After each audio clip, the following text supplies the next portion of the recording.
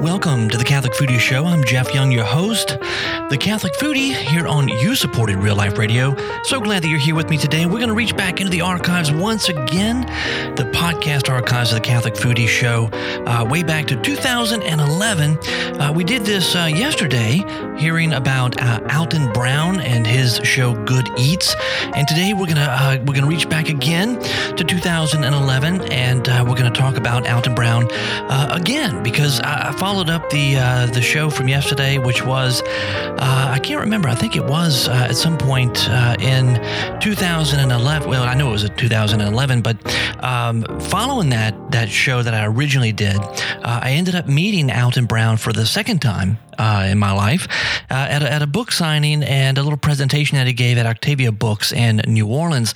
And so today, on the show, this particular archived show, I share with you about that visit and what we talked about, what he talked about in his presentation. And it's also, again, something of a tribute. I talk also about shrimp and shrimp bisque, shrimp stock. So you can stay tuned for that. Mary in the Kitchen segment, which I haven't had on the Catholic Foodie Show in a long, long time, except for the archive show that you may have heard yesterday.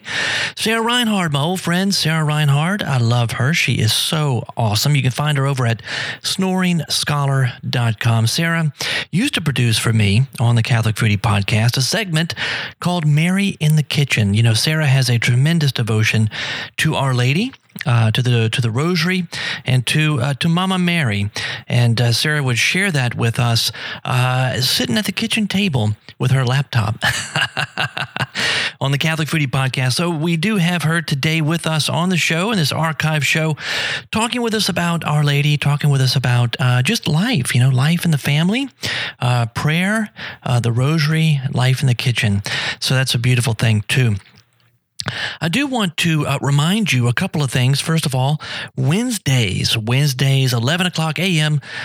Eastern Time, I am joining my friend Diana Von Glahn, the Faithful Traveler, on her new radio show right here on Real Life Radio. You can tune in live when it's broadcasted.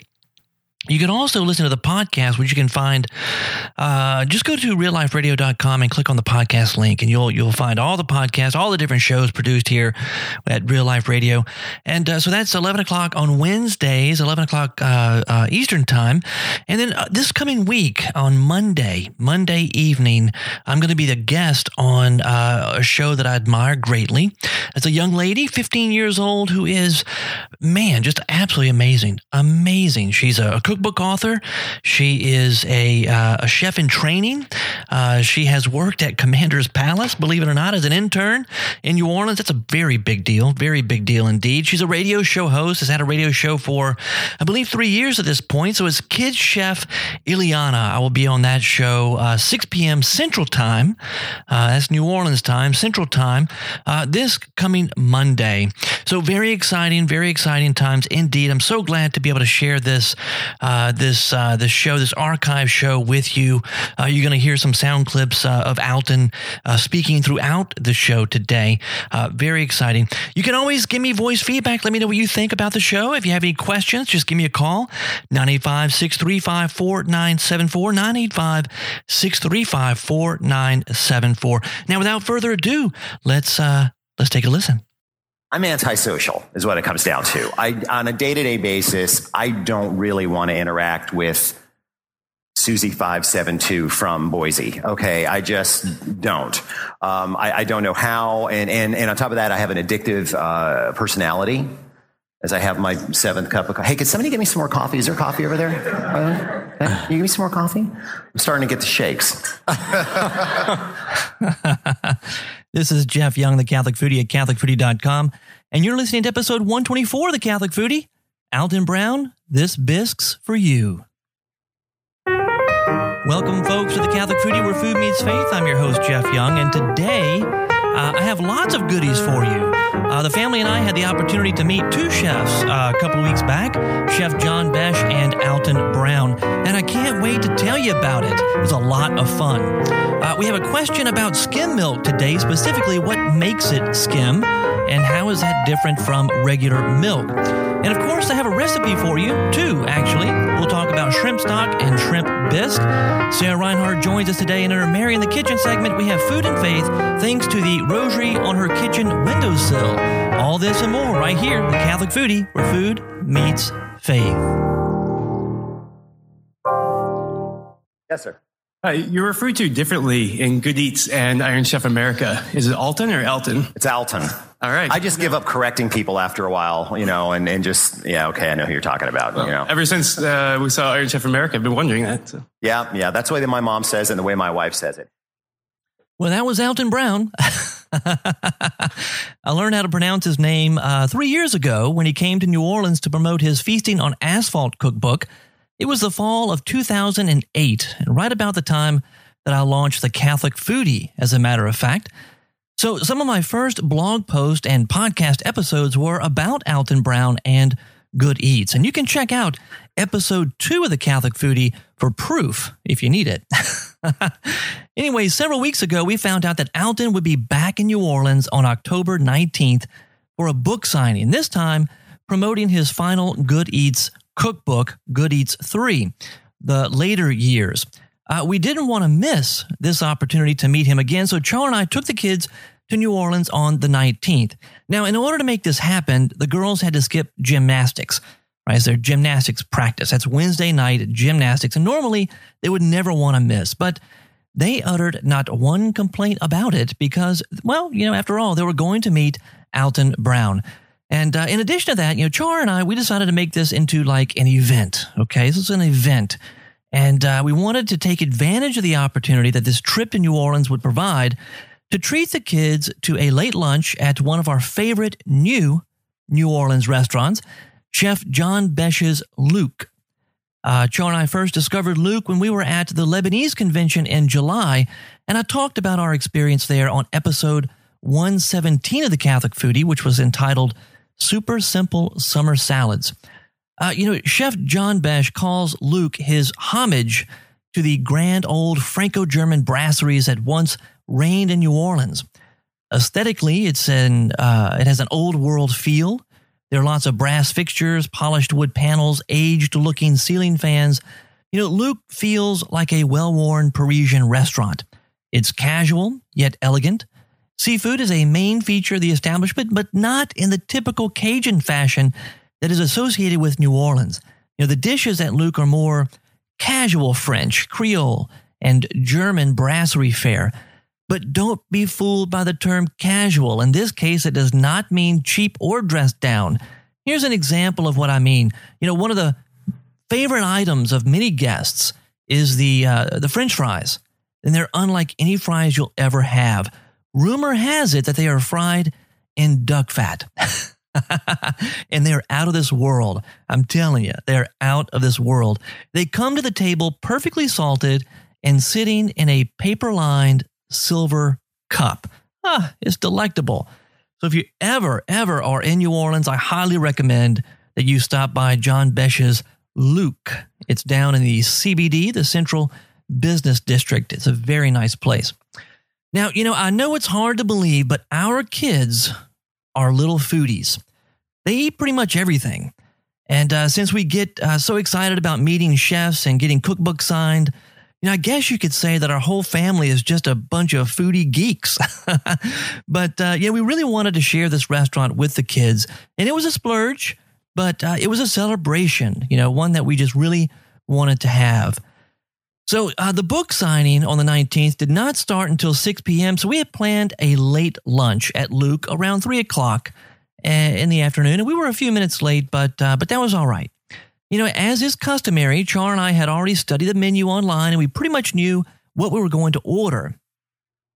There were a few appetizers that we couldn't make up our mind on, but we figured we would just order whatever we were in the mood for once we got there.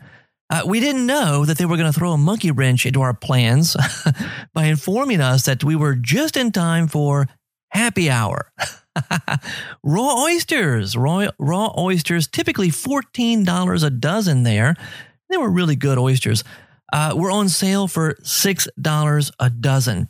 I should have gotten 2 because the kids devoured them. I think I only had 1 oyster, which is a bummer. Unfortunately, I only ordered that 1 dozen, but I did take note of the fact that, happy hour is about that time. So and Char really wanted to order the terrine of slow-cooked foie gras. So that's what we had for the table to start. And I had a mint julep too. I couldn't get by without ordering a mint julep down there. So here we are, 3:00 in the afternoon, a table of 5 with 3 at the table, ages 9, 10, and 12, at one of the nicest restaurants in the CBD, eating raw oysters and foie gras. And I was sipping on the mint julep, and the main door opens. And who walks in? None other than Chef John Bisque and his business partner, Octavio. Now, Octavio and I have been friends on Twitter for quite a while. I think like years, maybe like 2 or 3 years we've been on Twitter, and we've conversed back and forth from time to time. And more recently, Chef John Bisque and I both we follow each other on Twitter, so that's really kind of cool too.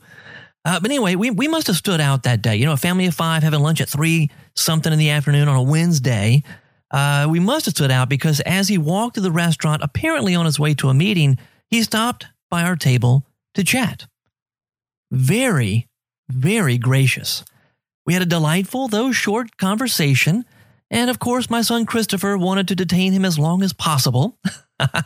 He was explaining that we were coming to his restaurant before going to see Alton Brown so that Alton could sign his cookbook. It was all slightly confusing, but precious nonetheless. And that was it. He went to his meeting and we continued with lunch. I ordered an additional appetizer, a bowl of seafood gumbo, so that we could all have a taste. And Char ordered the special of the day, which was, and please, again, pardon my French, it was a ragout d'agneau provençal, which was braised lamb, ricotta gnocchi, and Kobe rice, vegetables, and olives. She loved it. I had a little taste. It was very good. It's not what I was in the mood for, but it was really good. She absolutely loved it. Believe it or not, I ordered the Luke burger. That's what I was in the mood for, a hamburger, believe it or not. And it was topped with Alan Benton's bacon, caramelized onions, tomatoes, and Emmentaler Swiss cheese, and served with their famous house-made fries. Christopher ordered the cochon de lait press sandwich, and the girls ordered one too to split. They split one. And the cochon de lait press sandwich is pulled pork, Chisaise ham. Chisaise is a local ham made right here in New Orleans. Caramelized onions and cherry mustard. Again, served with those famous house-made fries. And at the end of the meal, we were stuffed and we were happy. We drove down St. Charles Avenue to Octavia Street. The book signing again was at Octavia Books. And to our great delight, we found the perfect parking spot. And we were early for a change. 3 years ago, we were late and we missed so much of what happened before he started the signing. Apparently, he has a little presentation or a question-answer session that he does. And 3 years ago, we missed that. Didn't even know what happened because we were outside the door in line waiting to get in. But not this year. This year, perfect parking spot, and we were there early. And it was just great. It was great. It was delightful. We were already close to the front of the line. We're inside, right there in the front. But when Alton did arrive, he invited all the kids and their families to come up real close. It was a school night, he said, and he wanted families to go first so that they could go home and get to bed at a decent hour.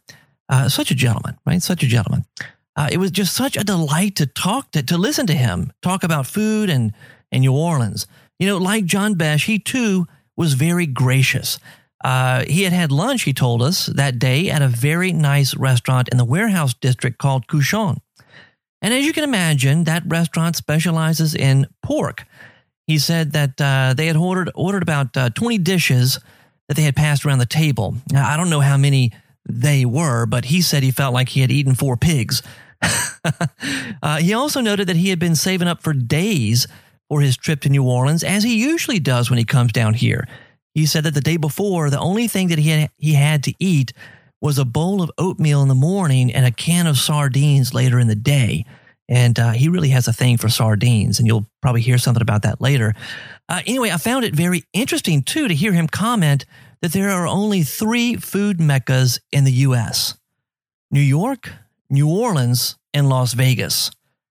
Someone in the crowd asked him what he thought about the food truck revolution that's sweeping the nation. And he said he loved it. He loved the whole idea of it. Really good food comes out of that too. And he said that, there are lots of places in the country that really need food trucks, like Atlanta, where he lives, and also LA. He said that we really don't need it here in New Orleans. To quote him, this is what he said. He says, it's hard to have a bad meal in New Orleans. Y'all are saturated with good food, good restaurants down here, he said. But food trucks, even though we don't need them, will still do well because we really love good food down here, and we spend money on it. So anyway, I loved hearing that. I thought that was really quite neat. You're listening to the Catholic Foodie Show, and you supported Real Life Radio. We got to take a break. We'll be back in just a minute. I really wanted to record his question and answer session because it was personal. It was him. He was relaxed. He said he had a couple of cocktails with his meal right before he got there. He's very relaxed, and it was just personal. It was about New Orleans. It was about our area. I really wanted to record the question and answer session, but I felt awkward doing so, especially because we're up front. And I started to. I had my iPhone up there. I was trying to record it like with the video camera. But I felt awkward because I didn't want to block the view of the people behind me. And I thought, you know what? I just want to be in the moment, and I don't want to feel like I'm living vicariously through this little gadget that I'm carrying in my hand. So I put the iPhone up. Now, I kicked myself later for that, but at the time it seemed like the right thing to do. However, I've got good news there. Luckily, some folks at Googleplex videoed an hour-long presentation that he made to them just a few days before he came to New Orleans. And he talked about a lot of the same things. So I took the time to go through that presentation and pull some clips from it for you, clips that I thought that you would enjoy. And these clips will give you a taste of his wit and personality when he meets with small or smallish groups in public. And I certainly hope you enjoy this. It's going to be a series of clips here, and I'll introduce each one and kind of give you some thoughts on it as we go along. Now, one of the first questions he was asked, both at Googleplex and also here in New Orleans, was about his most recent cookbook, Good Eats, which incidentally was what the book signing was all about, right? That we went to a couple of weeks ago. He was promoting that book, and he signed that book for us. And here's what he had to say about that project, that book, that last book in the series, Good Eats 3. Good Eats 3, The Later Years Tonight. Anybody have that in their hot little hand? Anybody got those things right there, those 4-pound piles of paper. Okay, all right. Which I'm pretty proud of, because the entire Good Eats book set is actually a little different from most cookbooks from shows, because we take the recipes, the applications from the shows, tear them down, and completely rebuild them from scratch. Because cooking from a book is very different than cooking from a show. And so they're completely remastered and we retweaked. So you should have 100% success. If not, it's your fault. Because I've taken care of stuff. I have all the Good Eats cookbooks. I can tell you that they are awesome. They're fun and solid. The applications, as he calls them, are solid. And it's just a lot of fun. Lots of information. He does so much research on each of those episodes. And so all three of them catalog really the entire 13-year series of Good Eats. It's just it's a lot of fun. And Christmas is coming up, and if you want to get a copy of any of his cookbooks for yourself or to give away as gifts, please use my Amazon.com affiliate links over at CatholicFoodie.com. It doesn't cost you a penny more, but it really does help me with the work that I do here at the Catholic Foodie. I would really appreciate that. Another big topic at the Googleplex presentation, and again in New Orleans too, was this question: what's next? Now that Good Eats has been put to bed, what's on the agenda for Alton Brown? Here's how he answered this at Google. Thank you very much. Well, my question was, yes. So now that the greatest show in the history of TV is coming to a close, what is coming next? What's coming next? There are two different things. One, I'm going to be putting a lot of energy into video-enhanced ebooks. I'm going to merge the film experience with the print experience into an e-form. And I think that there's a lot of room for pioneering in that'll allow for some very interesting filmmaking opportunities. as well as a kind of a whole new way of communicating what food is and how to work with a cookbook in the kitchen. So I'm going to be doing that. As far as Food Network goes, I'm going to be doing a mini series. It's kind of a historical thing called Foods That Changed the World. We're going to be looking at a series of ingredients and how man's relationship with that ingredient has helped to craft the planet that we live in.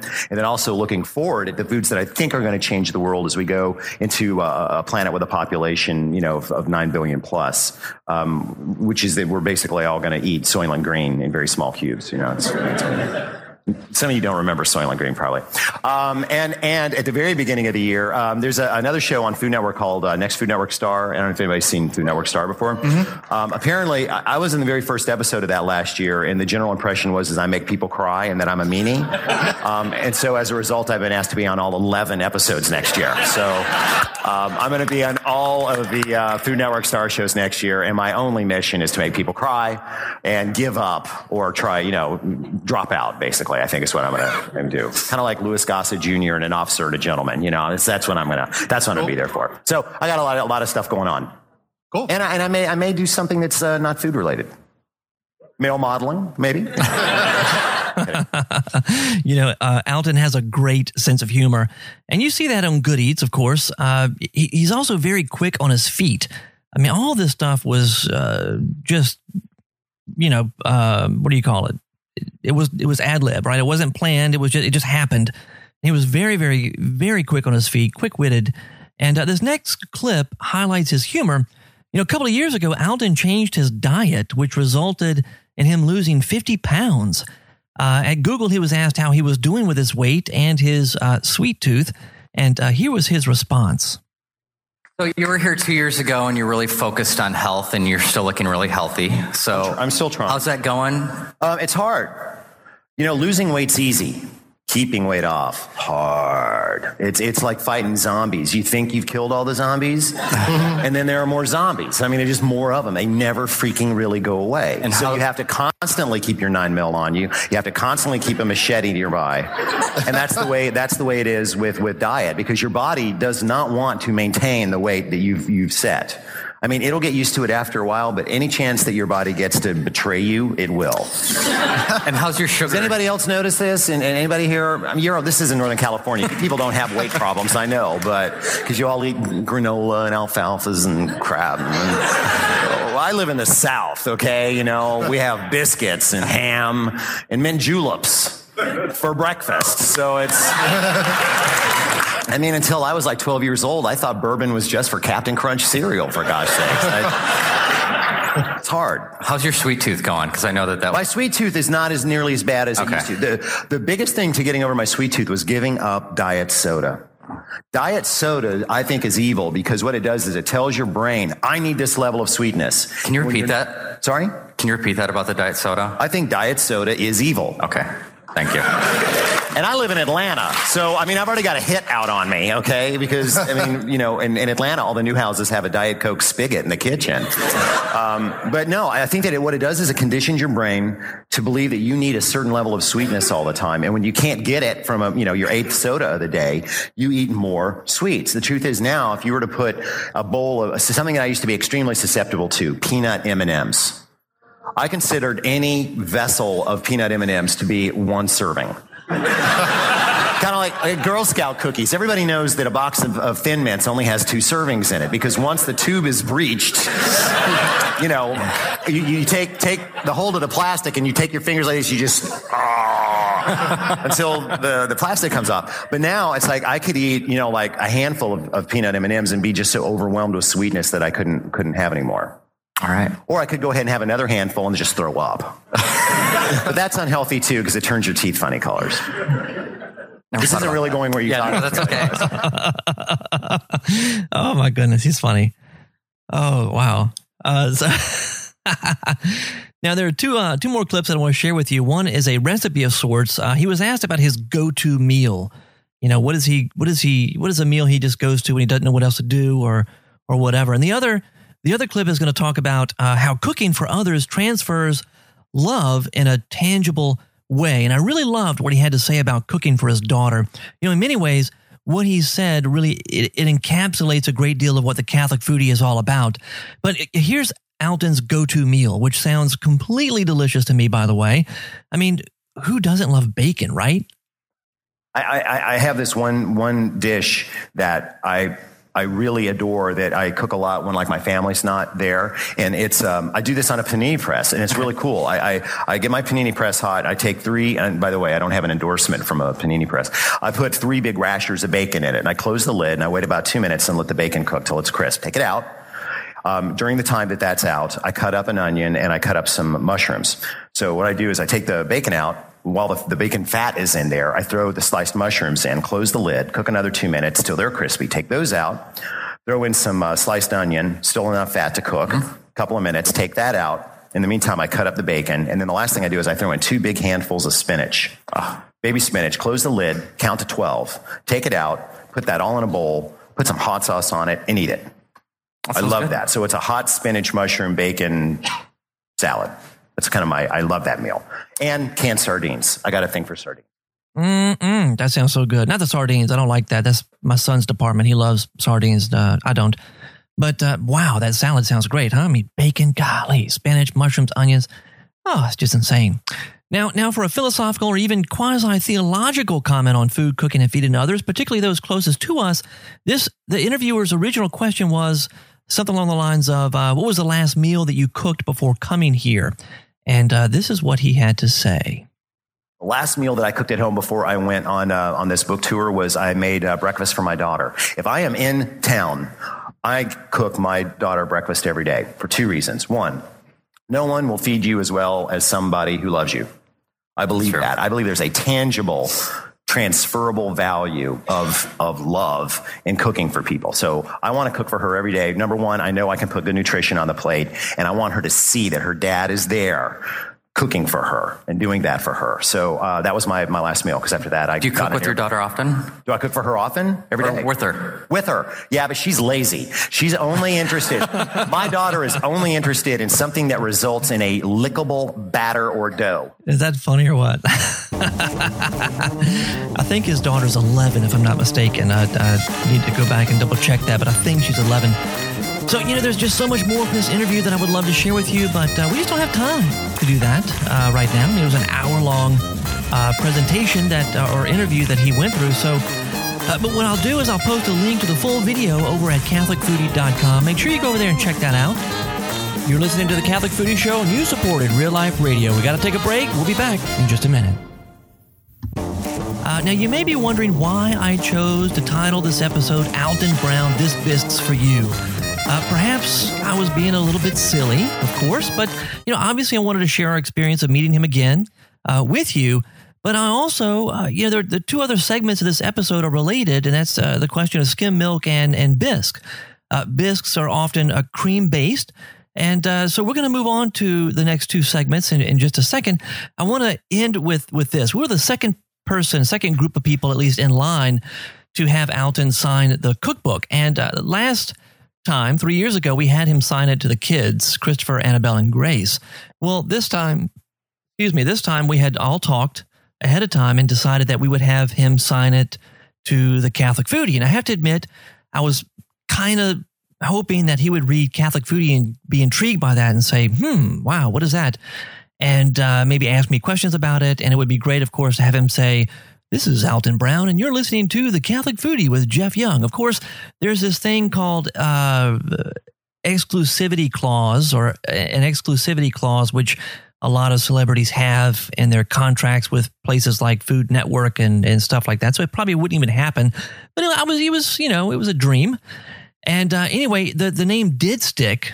I mean, it did catch his attention. He saw Catholic Foodie. I gave him my business card, handed it to him, make it out to this. And, as he was writing, he was asking me about it. So we talked about that. And we talked about the motorcycle, the fact that I rode a motorcycle for years. And we talked about the fact that we were there 3 years ago with Feasting on Asphalt. He was really genuinely appreciative of the fact that we had been there 3 years ago and we came back, and that we were still engaged, I guess you'd say, with his content, with what he is providing. He seemed to be very sincerely, genuinely impressed with that. And matter of fact, we had gotten into conversation about it so much so that he was distracted as he signed the cookbook to us, and he made it out to the Catholic instead of the Catholic Foodie. So I guess I have now been dubbed as the Catholic. I don't know. Can I start a new podcast and website about that? Just call it thecatholic.com. I don't know. Anyway, kind of a funny story. But let's go now to some feedback that I got from a nun, from Sister Maria Francina, about skim milk. We'll talk about that in just a moment.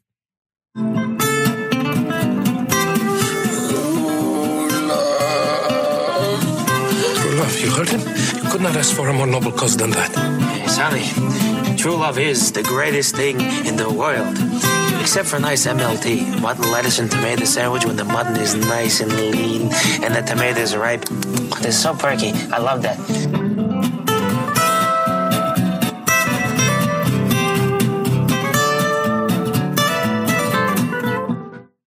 Sister Maria Francina wrote a few weeks ago asking the following question. She says, what do they do to milk to make it skim?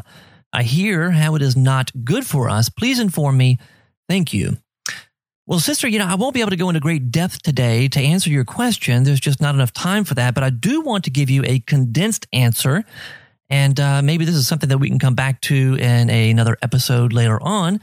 But, if you take milk after it first comes out of the cow and you place it in a large glass jar and wait, and really you don't even have to wait very long, you will notice after a short while that it starts to separate. The fat rises to the top. And in the old days, folks used to skim that fat off. And if they could use it to make butter or cream or whatever, they would skim that fat off, and what was left was just the quote-unquote milk. And that's really where the name skim milk comes from. Now, today we're much more sophisticated, and we don't skim milk that way anymore. Instead, milk manufacturers use more technologically advanced tools to separate out the fat from the milk, something like a centrifuge or some sort of contraption like that. Now, what's really interesting, though, is that milk manufacturers will then add back some of the fat to make your different types of milk, like 1%, skim, and whole. There's a lot of talk today about milk. The processes used to make skim milk today removes virtually all the flavor and nutritional value of the milk. It's weird. It's baffling. The whole milk has been demonized in popular culture, really, because it's fatty, right? It's fatty. You need to drink skim milk or low fat milk or whatever.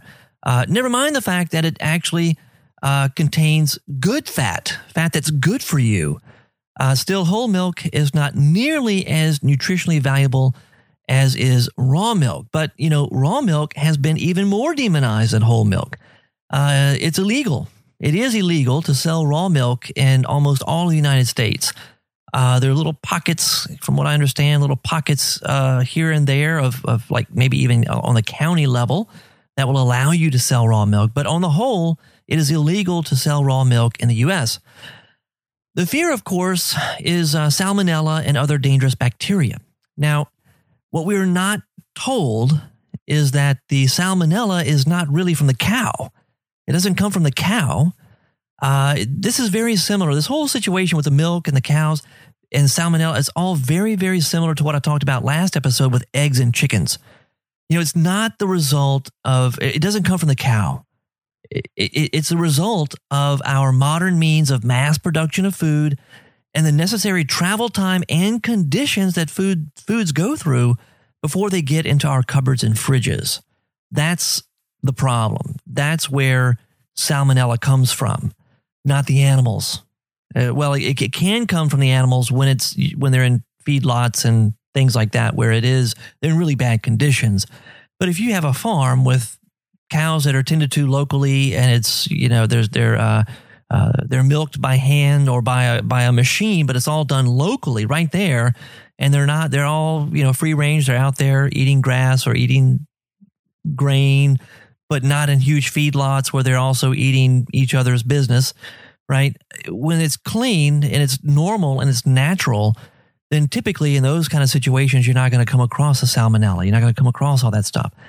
But we're not really informed about all of that. Instead, we're just told it's illegal to do so because people can get sick and die, instead of really explaining this is why people get sick and die, because we're trying to make a lot of money.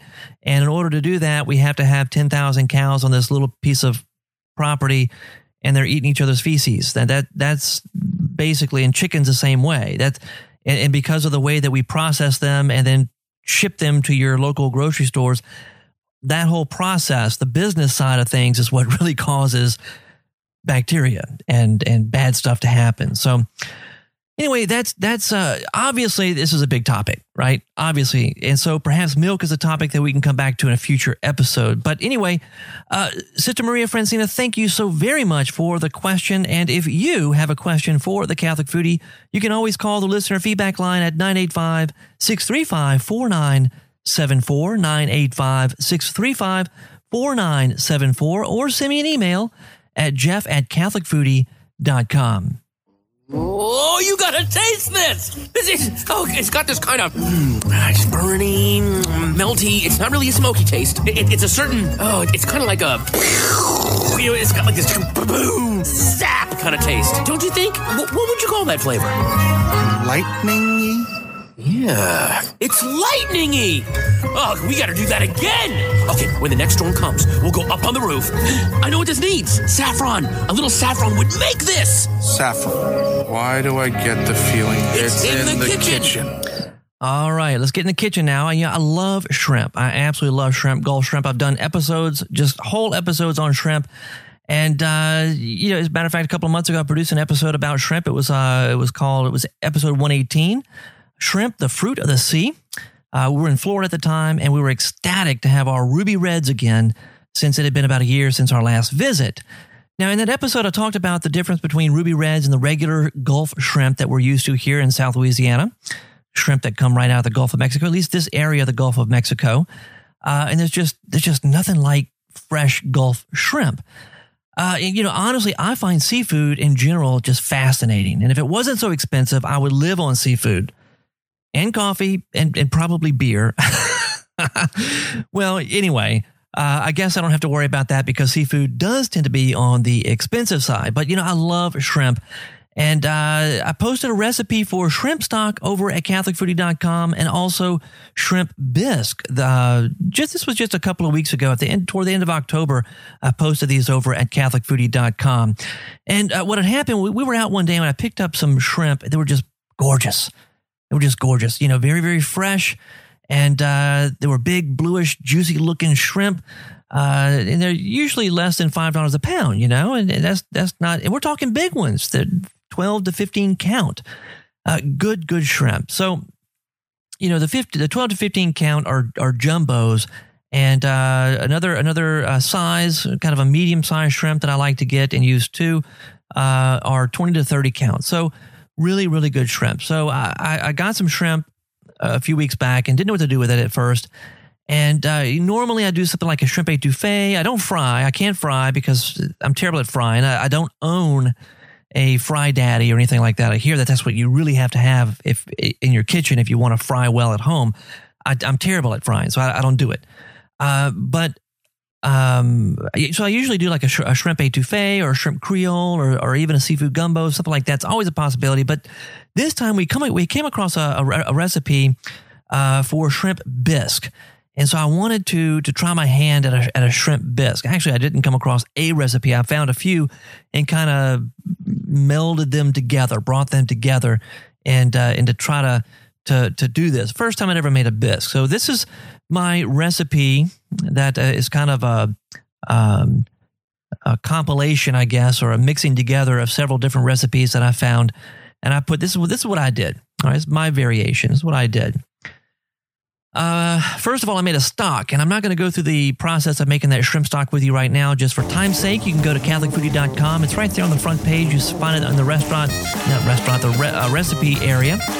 Shrimp stock, very easy to make. Takes about 45 minutes to an hour, not that long. Doesn't take very long to make a shrimp stock.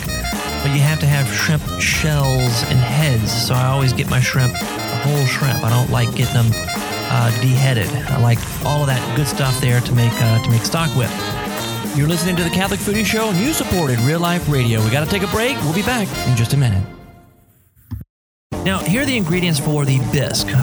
Olive oil, a tablespoon of olive oil, 3 to 4 yellow onions chopped, 2 ribs of celery chopped, 2 carrots chopped, 2.5 teaspoons of kosher salt to start at least. You know, you always want to salt it to taste. 3/4 teaspoon of cayenne or more to taste. A teaspoon of fresh cracked black pepper.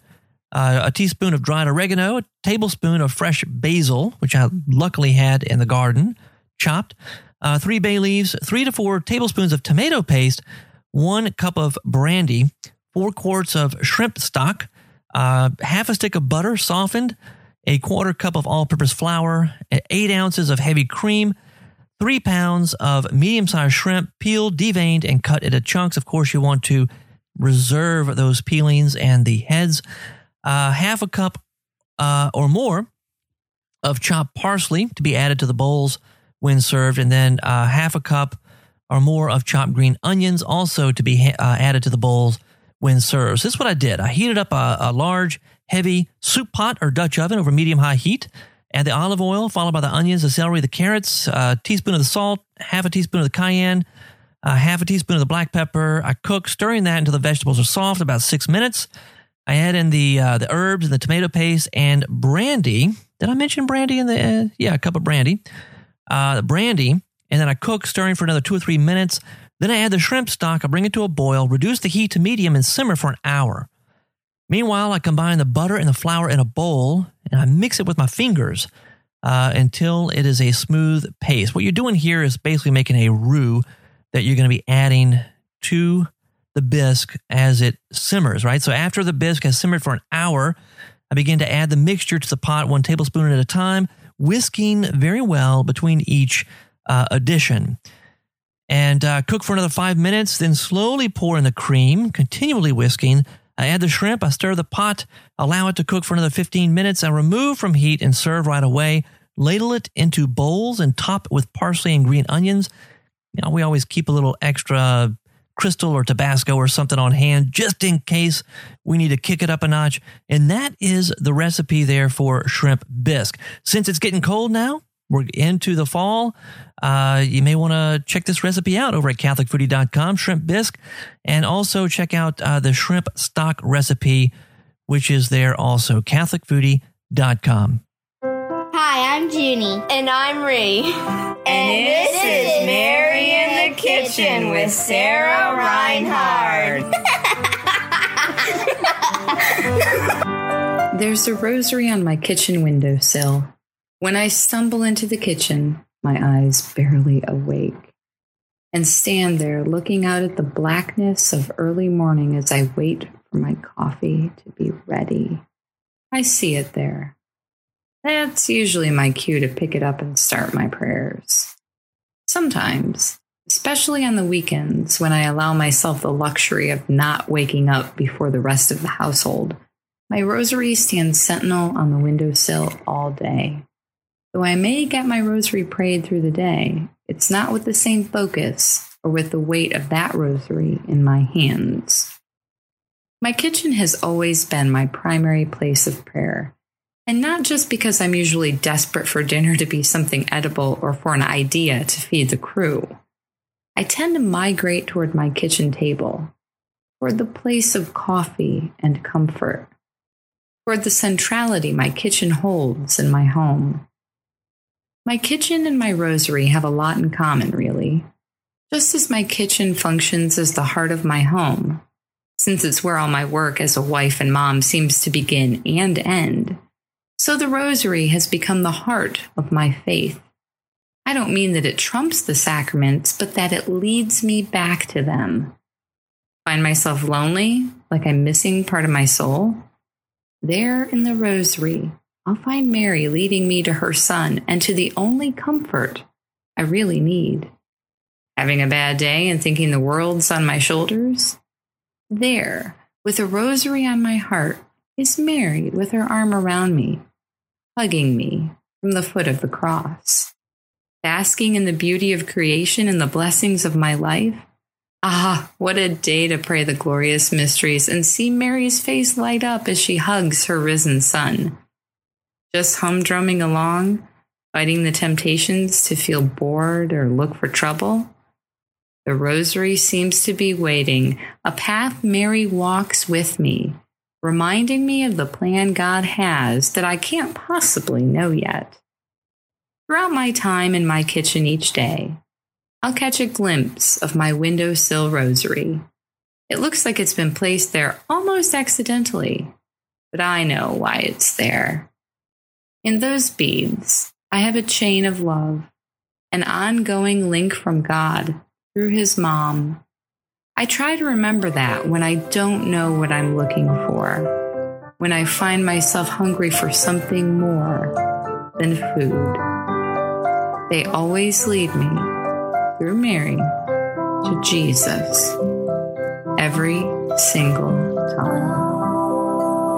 Here's hoping that this October, they lead you there too.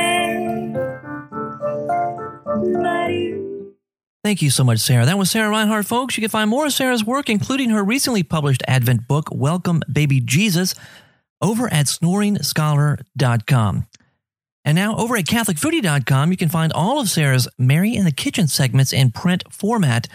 Just go to CatholicFoodie.com. There's a Mary in the Kitchen spot right there on the homepage, or you can go to CatholicFoodie.com/MIK. A big thank you to L'Angelus for allowing us to use their Ave Maria in the show. You can find L'Angelus at CajunRecords.com. Here's a way you can be creative on a daily basis. Well, how else in your life can you actually create new things every day? And you have to eat. This is the thing we all agree on. If you're going to eat 3 times a day to the day that you die, why not be good at it?